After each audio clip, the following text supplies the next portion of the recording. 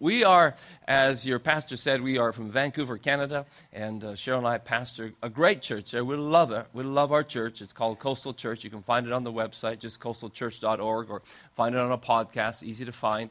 And we have 4 children and 2 grandchildren. It's been a busy last couple of months for us. One of our daughters just had a baby, and another daughter's graduating in a couple of weeks, and another daughter's getting married in a couple of weeks. So it's been busy month where there's lots of visits to Dad's pocketbook. But anyhow, it's all been good.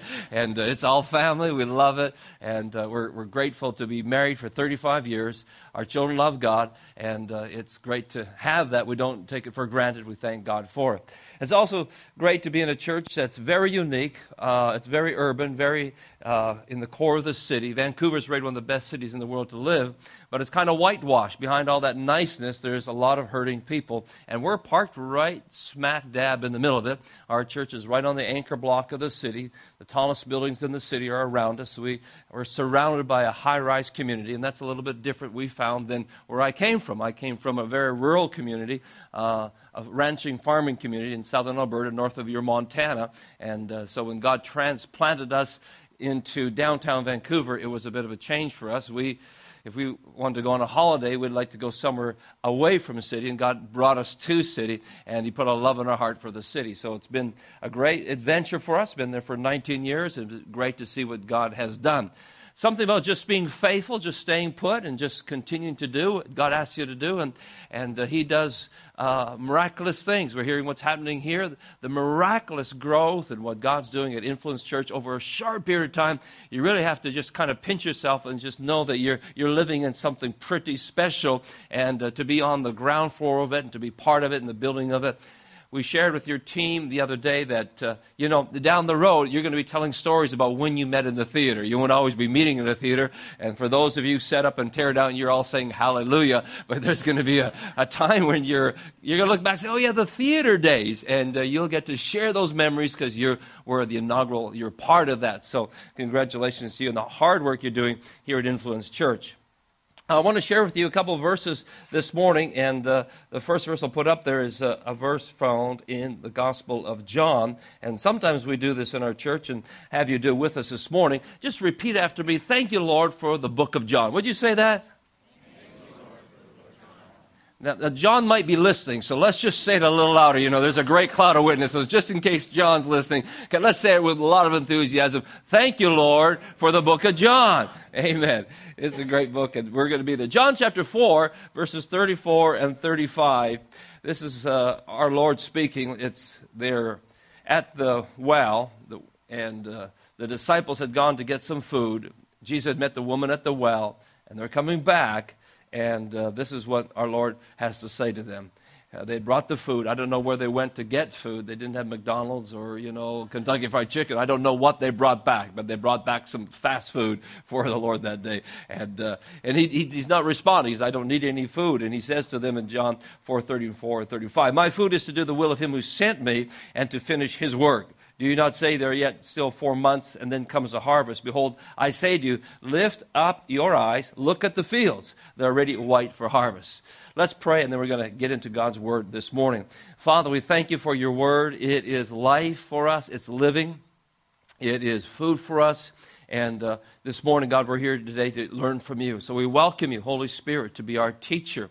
You are the great teacher, and you have the ability to help us to understand your Word.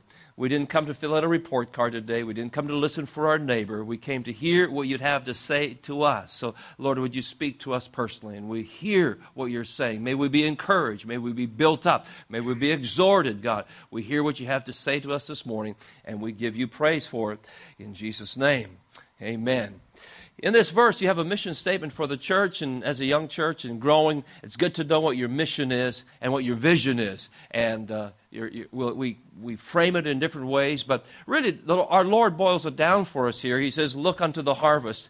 And any growing church, any successful church, any church that's going to last, continue to grow and be vibrant and full of life has to do what this verse talks about. Because it says here to look unto the harvest. And so if you look, that's vision. So this is a vision for the disciples. This is vision for the church to look unto the harvest. If I look down, I see my feet, I see my knees, I see myself. If I look up, I see others, I see the harvest. And I don't know what your demographics are exactly in Anaheim Hills or in your neighborhood here, but I would venture to say that you have some friends and relatives and coworkers that don't know the Lord. Is that correct? Can I see a hand if you have some friends that don't know Jesus? All right. So that's what he says. I want you to look at them, look unto the harvest. That's your vision. And he said, this is food for me. You know what energizes a church, what energizes your life is when you give the gospel away. If you don't give it away, matter of fact, churches get kind of stinky. We're meant to be a river and not a reservoir. Reservoir, on the farm we had something called a dugout. We just dug out the ground, the water collected there, and that's where we fed the cattle. And when we go there, it was filled with moss, it was filled with slime, it was green, it was stagnant, it was stinky. And then we also had the Waterton River flowed through our property. Out of the mountains, out of the foothills came this Waterton River. But it wasn't like that. It was fresh and clean. We loved to swim in it, fish in it, drank that water. But we didn't want the dugout water. And we're not called to be a reservoir. We're called to be a river. And a church is a river of life. And if we don't give it away, we become stinky and stagnant. But if we're giving away, we're full of life. And a healthy church is one that says, I want to look at the harvest. I'm going to look out there what he's doing for us. So this is a vision statement for us. Then I want to give you another scripture, Matthew chapter 28, and verses 16 to 20. It says, Then the 11 disciples went away to Galilee, to the mountain which Jesus appointed for them. When they saw him, they worshipped him, but some doubted. And Jesus spoke to them, saying, All authority has been given to me in heaven and earth. Go therefore and make disciples of all the nations, baptizing them in the name of the Father and the Son and the Holy Spirit, teaching them to observe all things that I've commanded you. And lo, I'm with you always, even to the end of the age. Amen. That would include today that the Lord's still with us. But here, part of the mission statement is to go into all the world and to make disciples. Great companies have mission statements that their employees know. And if you Google it, you can find the top 10 mission statements. The mission statement for Harley-Davidson, they got a great mission statement. Nike's got a great mission statement. Some of these mission statements we even know, even as consumers we know them. McDonald's has a mission statement. Well, Jesus gave a mission statement to the church. He says, here's your mission statement. I want you to go in all the world, and I want you to make disciples. There's an action word in there, and that word is go. 2/3 of God's name is go. And so I want you to go, get out, go. Recently, I was at a service down the street at the Holy Rosary Cathedral. The Archbishop invited me to a special service for the inauguration of the new Pope. And so we went to the service, and God's doing amazing work all across the world, and amazing work's happening even within the Catholic Church. You see great things happening. And as he spoke, the Archbishop, he said, the new Pope was speaking to us and as bishops, and he said, God has a word for you as Catholic leaders. We always think of the verse, I stand at the door and knock, and if any man open the door, I'll come in. He says, I think for our church, he's saying, Jesus standing on the inside, he's knocking the door, please go out, please go tell somebody about what you have. Get out there, share it. And it's true that God said to the church, go tell somebody, go make disciples. And he says to go make disciples. It's one thing just to have an experience with Jesus, but another thing to make disciples. Your mission statement as a church is for the harvest, and your mission statement as a church, for all churches, is to go and make disciples. You were actually called disciples before we were called Christians. Initially, we were all called disciples. In Acts chapter 11, it says in Antioch, and there the disciples were first called Christians. So Christian and disciple are actually interchangeable. Wherever you see the word disciple, you could actually put the word Christian. 269 times we heard the word disciple. 3 times we have the word Christian. And so really, we're all disciples. A disciple is a follower of somebody. We're followers of Jesus. We're disciplined followers of Jesus, and we're sent to go make disciples. Emphasis on the make. Because how many know we are a work in progress? Amen?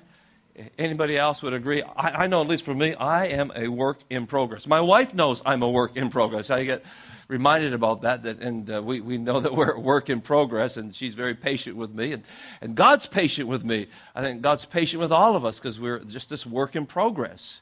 And I don't know, some issues, do you have some issues in your life that God seems to have to work on more than others? And you think that you got victory in it, then God does a little more work on it, and then 3 years later, you're still kind of working on this, and we're just a work in progress.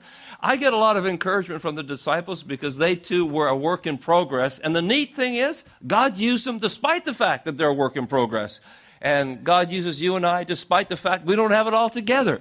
He uses us. Our church doesn't have it all together, yet God uses us. And Influence Church won't have it all together, but God uses us and He makes us. There's this process where He makes us into disciples. There's a great story. It's a few years old. I think it happened in the 60s, but you can Google it and find it and get the whole story. But it's called the Pineapple Story, and you may have heard it or may not have heard it, but it's about this guy who's a work in progress. He's got an anger issue, and he doesn't go to anger management. It took him 8 years to get over his anger issue, and God had to work with him to make him a disciple. And God sent him and his wife. They were Dutch Reformed, and they sent him to Papua New Guinea to work with the natives there. And so they were working there, and they didn't have much fresh fruit, so he decided, I'm going to plant a pineapple field. So it takes a long time to grow pineapples, 3 years to grow pineapples.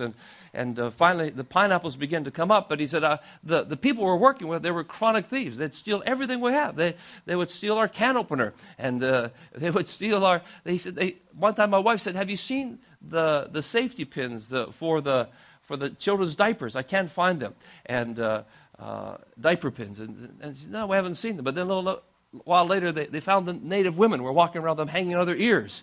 And so long before goth came to North America, it was happening over there in the 60s already.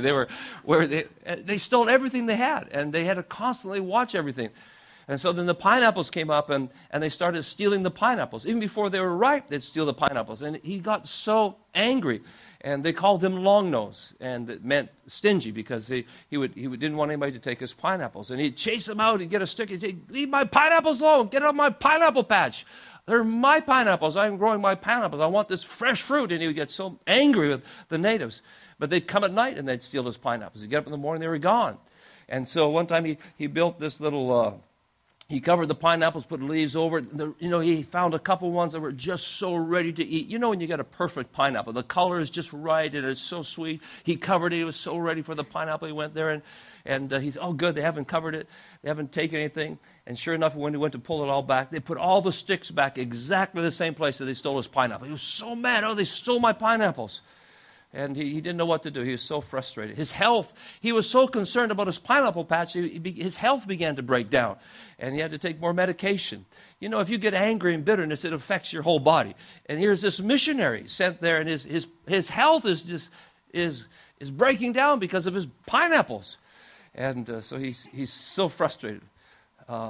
He has a clinic. His wife is a nurse, and so they give medication. They help the people. The sickness was starting to get eradicated in the villages. But he was so angry, folks. You know what he did? He said, I'm not giving you any more medicine until you stop stealing my pineapples. That's the deal. No more medicine until you stop stealing my pineapples. But they kept stealing the pineapples and were getting sick. Oh, what kind of Christian am I? I'm denying the medicine. They said, okay, you can have the medicine. Yes, you're stealing pineapples, but I have to help you. And then he said, I had a little store. I sold them fish hooks and different supplies. And they'd come into my store, and they say, I want to trade you for a fish hook. They said, well, what do you got to trade? I'll give you pineapples for your fish hooks. He goes, no, my bad. He said, got angry. Get out of my store. Go. He's so mad at them. And somebody stole one of his shirts, and they're all natives. Nobody wore shorts. And somebody comes and said, how do you like my shirt? Well, it's my shirt. And so they were chronic thieves. They were headhunters. They stole from each other. That's the way they lived. One time he said, I was watching from the back, and I saw the mom bring her little daughter up to the front, and they were teaching their kids how to steal in front of my pineapple patch. And I was so mad. I went, what are you doing? You're teaching your children to steal in front of my pineapple patch. And he had caught the girl stealing. The mother was so mad. She was disciplining the little girl. I said, what are you doing? Oh, I'm so angry at my girl. Why are you mad? Because she got caught. I'm a bad mom. I didn't teach her how to steal well. He says, this is their culture. So he said, finally we had enough. I said, I'm leaving. We're going on furlough. So they went back home, and they went to a Bill Gothard conference. And at the conference, Bill Gothard says, now, I want to teach you about discipleship. Discipleship means if you're a disciple of Christ, if you're a Christian, that means you deny yourself, and you give up your rights, you give up everything to the Lord. And he was so convicted. Oh, that means my pineapple patch back in Papua New Guinea. Oh, my pineapple patch. And he was so convicted. He said, I wept there and cried, and I came back home and I said to my wife, I think we need to go back to Papua New Guinea. I think we need to go back. He said, no, we're not going back. We'll take another assignment anywhere in the world, but we'll not go back to Papua New Guinea. Our health is bad. We can't go back. He said, no, we must go back. So they went back, went to all the villages, and to every village, every house in the village, he brought a knife, a special knife. And they were so, hey, what are you doing? Well, I was mean. I was angry, and so I want to ask for your forgiveness. He said they had no word for forgiveness, they had no word for restitution, so I'm going to give you back, I'll give you a knife. They said, you're a very strange man. And so they took the knife. They didn't understand. They had no concept of this. And so then they kept stealing the pineapples. But he had given it to God, right? So it was like, okay, they came to steal. And they come steal. He said, there's a big, nice yellow one right back there. Get that one there. And he was helping them steal the pineapples. Is he gone blind? Why? He's very strange. Now he's helping us steal the pineapples. He gives us a knife. He helps us steal the pineapples. And then one of the leaders came up to him and said, what's happened in your life? Something has changed. And he said, this leader said, have you become a Christian? And he goes, what do you mean? Well, years ago when you were here, you told us what a Christian was like, and we've been looking ever since to find one, and we think maybe you became one. And he said, he said, you've been always angry, you had a long nose, and now you're actually happy. I don't understand it. What happened to you? And he said to him, well, I gave my garden away. You go, what? Yeah, I gave my pineapple patch away. Now I'm happy. And he said they think when they rub their nose when they think. And so then they were concerned. Well, who did you give the pineapple patch to? And he said, I was so convicted that they didn't think I was a Christian that I just said, you know what, I'll tell you tomorrow. I'll come back tomorrow, I'll tell you who I gave the garden to. And he said they had a very miserable night. Thieves were miserable because he said, I heard them talking as they left. They said, now what are we going to do? We don't know who he gave the garden to. Who are we going to steal from? We don't know whose it is. Maybe it's a witch doctor. Maybe it's a headhunter. We don't know who it is. So they didn't sleep that night. They came the next morning with their spears and their bows, and they were very upset. And they said, who did you give your pineapple patch to? And he said, well, I gave it to God. You gave it to God? When did you give it to God? He said, well, a couple months ago, really when I was overseas. I gave it to God at that conference. And then they were very mad. They wanted to throw their spears at him. They were very mad. Well, why? Because when you gave it to God, since then, our wives haven't been getting pregnant. The fish haven't been biting.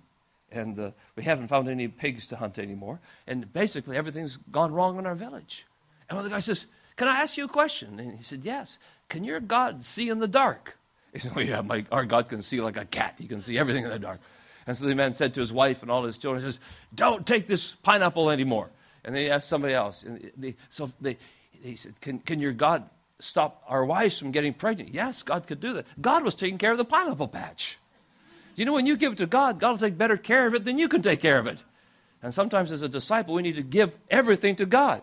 We need to give Influence Church to God. Amen? It's His church. I will build my church, and the gates of hell will not prevail against it. And he went through this very hard lesson where he had to totally give it to God. Sometimes we give it to God, and then we take it back. And no, we have to, a disciple says, I deny myself, I give it to you. Christian, disciple, they're interchangeable. It took him 8 years to learn the lesson. He says, and then they began to come to Christ, and then we built a church. It's an amazing story. But I share it because the discipleship process was a long one for him. It's a process for us. It was a process for the disciples in the book of Luke as well. Go with me to Luke chapter 9. If you have your Bibles, go there. We'll share a few verses out of Luke chapter 9. I love Luke 9 because it really helps me understand that I am not alone in making disciples and not alone in my own discipleship walk. It gives me courage. As our church, we have a lot of first-generational Christians. We live in an area of Vancouver downtown where only maybe 3% go to church, so a lot of people aren't church, and when they come to know the Lord, they don't have anything really to refer to in their background, and so the discipleship process, it takes a while. And when I read Luke chapter 9, I actually get encouraged. So I hope it encourages you this morning, because you realize these guys were on a journey, and we're on a journey as we follow Him. And so Luke chapter 9, we start off there in Luke 9, if you have your Bible, Luke chapter 9. And this verse is very important in the whole scheme of things, because in Luke 9, verse 1, it says, then he called the 12 disciples together and gave them power and authority over all demons and to cure diseases. Folks, that's good news. And as he gave them power and authority over devils and to cure diseases, he's given everybody power over demons and to cure diseases. So he gave them power, and not just power and authority. There's difference. If a police officer walks in, he pulls out his gun, he's got power. If you're a thief, you've got power. That's the word dunamis, where we get the word dynamite from. You have power, but he also gave you authority. The police officer also has a badge. He's been deputized. He's got this authority that came with him. And when Jesus said to go make disciples, he said, go therefore. Other translation says, therefore go. Why do we go? Because all authority has been given to Christ. You remember the old Westerns where the sheriff needs some men to go form a posse and catch the bad guy, and he takes a badge. He says, I deputize you. You're part of the posse. Let's go. And Jesus says, you're part of the posse. I'm deputizing you. Now therefore go and make disciples. It'd be a sad thing if he sent us to go make disciples, but he didn't give us any power to do it. That'd be like somebody building a house with construction workers and saying, go build a house, but there's no tools or no power, nothing to do it. When God said to go make disciples, this is why it's so much fun. This is why it's so exciting. Because when you go make disciples and do the stuff, that's when you see the miracle-working power of God. And I don't know about you, but without that, Christianity is really boring. But when you see the power of God at work, lives change, people set free, folks, that's as good as it gets. And that's what keeps it. When you see lives change, it's so amazing. And every week we see, I'm sure it's the same way here. Your pastor telling us some of the stories of people being healed and set free. And wow, that's exciting stuff. We get to do the stuff. And so he sends them out with power and authority, and he sends them to preach the kingdom of God and to heal the sick. That's important, teach them to preach the kingdom. It hasn't changed. He still sends us to preach the kingdom, heal the sick, preach the kingdom of God. It didn't say preach Coastal Church. It didn't say preach Influence Church. It says preach the kingdom. It's about the kingdom. It's about a bigger picture. Remember, we pray, thy kingdom come, thy will be done. It's about the picture of the kingdom. He says, preach the kingdom and heal the sick. So he sends them out, and away they go. And about that time, verse 7, it says, now Herod the Tetrarch heard all that was done by him. It's not by coincidence that now Herod hears. Up to this time, he hadn't really heard, but now he hears. You know when we're going to get the attention of the world and we really realize that the church is at work and Jesus is at work is when we all go. When we are involved in a run like you talked about. You need 70 runners. The city, wow, look what this church is doing. They're involved in the run. They're out there doing it. That gets a city's attention, amen? And this is what got their attention because now the disciples were doing it. So they're out there doing it, get their attention. And then it says in verse 10 that the apostles, they come back. These disciples had gone. They'd gone on this little mission trip. They come back. It says in verse 10 that they told him all that they had done. How many here have gone on a mission trip? Anybody gone on a short-term mission trip? Okay, a few hands. How many have gone? This would be easier. Then how many have gone on a holiday and you took lots of pictures? You came back, you filled your camera. Okay, good number of hands.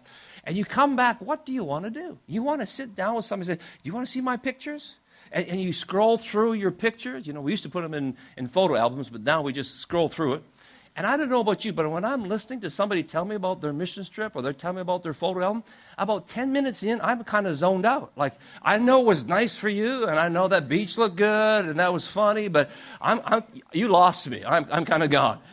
And you just want to show them all your pictures of Israel, and this is here we climbed this mountain, but you're kind of zoned out on it.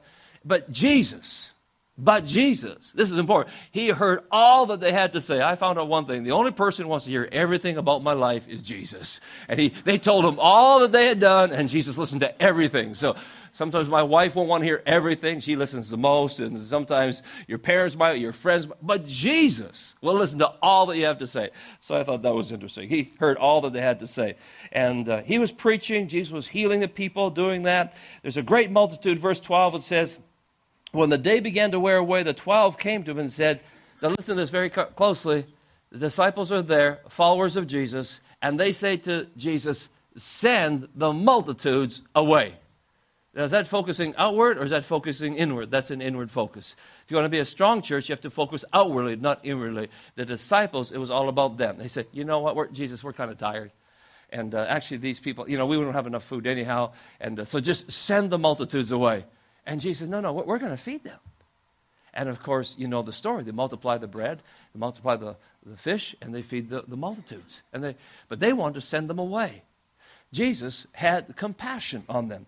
Pastor Tam is going to talk about compassion coming up. Do you know, you don't have miracles without compassion? Because faith works by love. Faith is energized by love. Galatians chapter 5, 6, faith is energized by love. This little battery pack for my microphone is energized by a battery. If the microphone doesn't work, the first thing we do is check, is the battery good? And if your faith isn't working, the first thing you check is your love. Is my love there? Is my compassion there? Because compassion fuels miracles. And they had no compassion, and of course Jesus did, and so he feeds the multitude. So that's the first case. They send the multitudes away because they're inwardly focused. Jesus feeds them. And he feeds them all. By the way, Jesus is very organized. He has set them down in groups of 50, very organized. They slept very environmentally friendly because they picked up all the leftovers and gathered them up. They didn't leave scraps. So you see the organizational skills of our Lord here. And then in verse 18, in other cases, and it happened as he was alone praying that his disciples joined him. And I don't know where the other disciples were earlier on, but it seems like either they were with Jesus and not praying, or Jesus was alone praying, and they showed up later to pray. So that's case number 2. You know, to be outwardly focused means to pray for other people, means to pray for other churches, means to be praying for others around your area. A strong church is focused outwardly. It's focused on the harvest, focused on the needs of other people. And as a church at this stage in your life, I can't stress this enough, if you get this in your DNA, you have the privilege now of laying foundation, DNA, early stuff. And if you get it in here now, this will be the culture of your church. And it'll be there for the next generation, the generation to come. You'll always be known as a church that loves the lost, that loves hurting. We're going to do this because there's a tornado in Oklahoma. We're going to reach out to them. Folks, that's the right kind of stuff. You can build a great church on that. Amen. Give God praise. Come on, just thank Him for what He's doing through you here. That's what you want in the DNA of the church. We're outwardly focused. It keeps us healthy, keeps the river flowing. We don't become the stinky reservoir. There's a river of life flowing out of us. You remember singing that song? There's a river of life flowing out of... No, you don't. Okay. Somebody in the back said, I remember that song. There's a river of life flowing out of us. Okay, so that's the second case, that they're alone praying. Then in verse 23, Jesus reminds them he's training disciples, making disciples. If anyone desires to come after me, be a disciple, follow me, let him deny himself daily. Follow after me. So he reminds them about that. Then you go on to the story of the Mount of Transfiguration. Jesus is going up on the mountain. Verse 28, came to pass about 8 days after these saying. A week later, after he taught them some more on it, they're going up on the mountain. And as they go up there, he reminds them and he says to them, okay, I'm taking Peter, John, and James. Folks, this is the starting lineup. In basketball, and our starting lineup is. Football, and our starting lineup is. For the disciples, and our starting lineup is Peter. Yay, Peter. And John, yay, John. And James, yay, James. And they come running out, and she says, okay, we're going up on the mountain. So starting lineup, up on the mountain. And it says here so clearly, verse 28, up on the mountain to pray. So that's the game plan. Guys, up on the mountain to pray. But if you read on, guess what Peter, James, and John are doing? They're sleeping on the mountain. And then they wake up, and Jesus had saw Moses and Elijah in all his glory, and Peter wakes up and says, oh, man, it'd be kind of nice if we built some temples up here. And it says, Peter not knowing what he was saying. And so this is strike number 3 in the training process. They're sleeping when they should be praying. And Jesus hears the Father speak from heaven. God says from heaven, very simply, this is my beloved Son, hear him. And all the things God could have said, he says, hear him, listen to him. You guys, listen. Why is it so important to listen? Because when we listen, faith comes. Faith comes by listening. Faith comes by hearing. Or we could say trust comes by follow. Trust comes by hearing. Trust comes by listening. If you want to trust him, you want to follow him, you have to trust him. We don't follow somebody we don't trust. But if you'll trust Jesus, you'll follow him if you listen to him. And so, again, this discipleship process is underway for these guys. Okay? So they come along, and now they're at... they come down from the mountain, Peter, James, and John, and they come down, and here's the other 9 disciples waiting for them, and they got this little boy and a dad. The boy's demon-possessed. But remember verse 1, they were given power to cast out demons. And they say to Jesus, Jesus, we came to your disciples, and your disciples couldn't cast out the demon. And Jesus, oh, you guys. And so he casts the devil out of him, and he sets the little boy free. And I have my own theory on this, why they couldn't do it. I may be wrong on this, and it's just my theory. But my thinking is that the other 9, they didn't get to go up on the mountain. And so I'm thinking, you know what, how come John got to go up and not me? How come Jesus picked Peter and not me? I think I should have gone up there. When we get inwardly focused and thinking about ourselves, our faith is crippled. Even though we've been empowered to do it, but if we become inwardly focused, and what about me, and what about this, it cripples the power of God to flow out of our lives. And so that's the next strike. Okay, this is discipleship in process. They're in training. And And they have, so far, they're not doing so good in Luke chapter 9. But we need to go on. It gets better as we go along. They couldn't do it. And so at this time, now they sent the disciples, they sent the multitudes away. They weren't at the prayer meeting. They couldn't do what Jesus asked them to do. And then we find in verse 46, they're fighting. Now there's a fight amongst them, inwardly focused, and they're fighting. When inwardly focused fights come, and guess what they're fighting about, folks? They're fighting about who's the greatest. That's like having the worst season in your football league, and you're fighting who's going to win the MVP. None of you are going to win the MVP. And so they're fighting who's going to be the greatest. And Jesus, you guys, you're a work in progress. So he takes a child and teaches them, if you become like a child, you become great. And so they're a work in progress. And then in 49, John the beloved, John the loved disciple, right? John comes up to Jesus, Jesus, we saw this guy, and he's not with our church or our group, and he was using your name to cast out devils. So we actually went up to him and told him to stop. Don't do that because you're not part of our group. You don't get to do that. And Jesus says, no, you guys, if they're not against us, they're for us. They're on the same team. Hallelujah. Other churches are on the same team. Amen? It's a kingdom thing. God's doing a work of unity around the world like never before. He says they're on the same team. So even John is working through some stuff. Now, you would think that would be it. You'd think, okay, I think they're getting it now. I think they know how to be disciples, and they're getting it. But now Jesus says, I'm going up to Jerusalem, and I need your help. Guys, I want you to run ahead into Samaria and get a place for me to stay. I want to have a meeting there in a hotel. So they go up there, and they go to the Best Western. They knock on the door. The Best Western, can Jesus stay here? No, we don't want Jesus to stay here. He's too controversial. So they go to the Hilton Hotel. Can Jesus stay here? Can he please? No, we don't want Jesus here. We don't want you guys here. Okay. So they go to Motel 6. Please, can Jesus stay here? No. So nobody wants Jesus. They come back. And are you ready for what they said? I mean, this is just filled with love and outward focus. Listen to what they say here. In verse 54, and his disciples James and John saw this, they said, Lord, do you want us to command fire to come down from heaven and consume them just as Elijah did? Come on, Lord, let's burn those suckers up. They're not with us, and let's burn them up.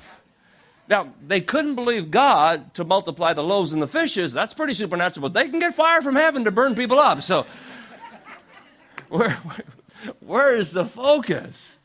We're not called to pray against people. We're called to pray for people. Even our enemies, we pray for enemies. Amen? And so this was a whole teaching. Making disciples, making great churches is not to be inwardly focused, to be outwardly focused on the harvest of making disciples. Man, put that in the DNA of a church and look out.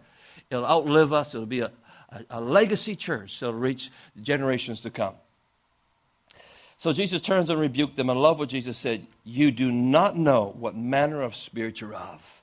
The Son of Man did not come to destroy men's lives, but I have come to save them. And the Lord would say to us, I have come to save people. Know what spirit you're of. I'm of a spirit that reaches out, makes disciples, loves people, has compassion on them. That's the spirit they're of. There's a cost to discipleship, a cost to follow him. And Jesus encouraged them to do that. Let's go back to Matthew chapter 28 and just wrap up there. Matthew 28, this is going to encourage you. Matthew 28, he sent them out to go. But I want to read again the 17th verse there just before he sends them out, because it helps me and may help you as well. Matthew 28, verse 17, the disciples are gathered there. Jesus appoints them. Verse 17, and when they saw him, they worshipped him. But it says here, but some doubted. And then he says, go therefore. You know what? They didn't have their act all together. There were still some that were doubting. They were a work in progress. In Luke chapter 9, they were a work in progress. When the church was born on the day of Pentecost, they didn't have all their best practices together, but he filled them with the Holy Spirit and he sent them out. And God's just, we don't have it all together. Some of us may be working through some doubts yet. Well, I'm not sure how about this. I don't know about this, but he sends us out to go. In Luke chapter 10, after Luke chapter 9, I would have just cut the whole team and got a whole new team, started all over again. But Jesus doesn't do that. It says in Luke 10, he says, then after these things, he sent 70 others. He does more of it. Well, we'll get 70 more to go. You get a picture of your Father. He so knows we don't have it all together. He so knows we're on this track in our own growth and helping others to grow, but he sends us out to go. Why? Because he knows that if he has what we are, finite, limited, don't have it all together. But if we go, God can work with it. Amen? He can take what we are, imperfect vessels, and through us, the power of God can flow to change a world around us. And this is an influence church.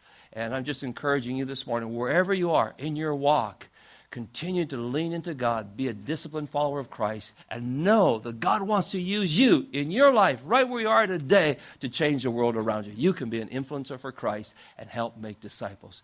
Let's bow our heads in prayer this morning. Father, we thank you for your word. We thank you that you have sent the Holy Spirit. In Acts chapter 1:8, you said, I will give you power to go and be a witness. And Lord, you know where we are in our lives this morning. You know what has happened in our life. You know where we are in the process of being a disciple. But you have called us to go into all the world. And this morning, Lord, as we come before you, we say, Lord, complete the work that you started in my life. I think what you said in Philippians 1:6, that being confident of this thing, that he that began a work in you will complete that work. And Father, you know where each person is here today.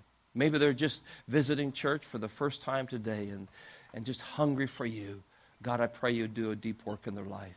Maybe they've been in church for years and need a fresh awakening to see the harvest, maybe to see people in their office that they've never seen before. Some of you here, you've gone to work in the same place week after week. And this week, God's going to show you somebody that's working down the hall from you, or somebody that maybe you get a coffee every week at the same place, or your dry cleaner, and all of a sudden your eyes are going to be open and go, wow, I'm in that person's life, and they don't know the Lord. And he's calling you, awakening to focus outwardly on the needs around you. So, Father, would you do a work in us? I pray for Influence Church this morning.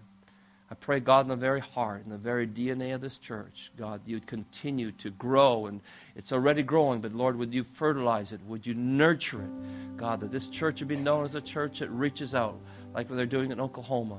God, that our focus would be outward. You said to look unto the harvest.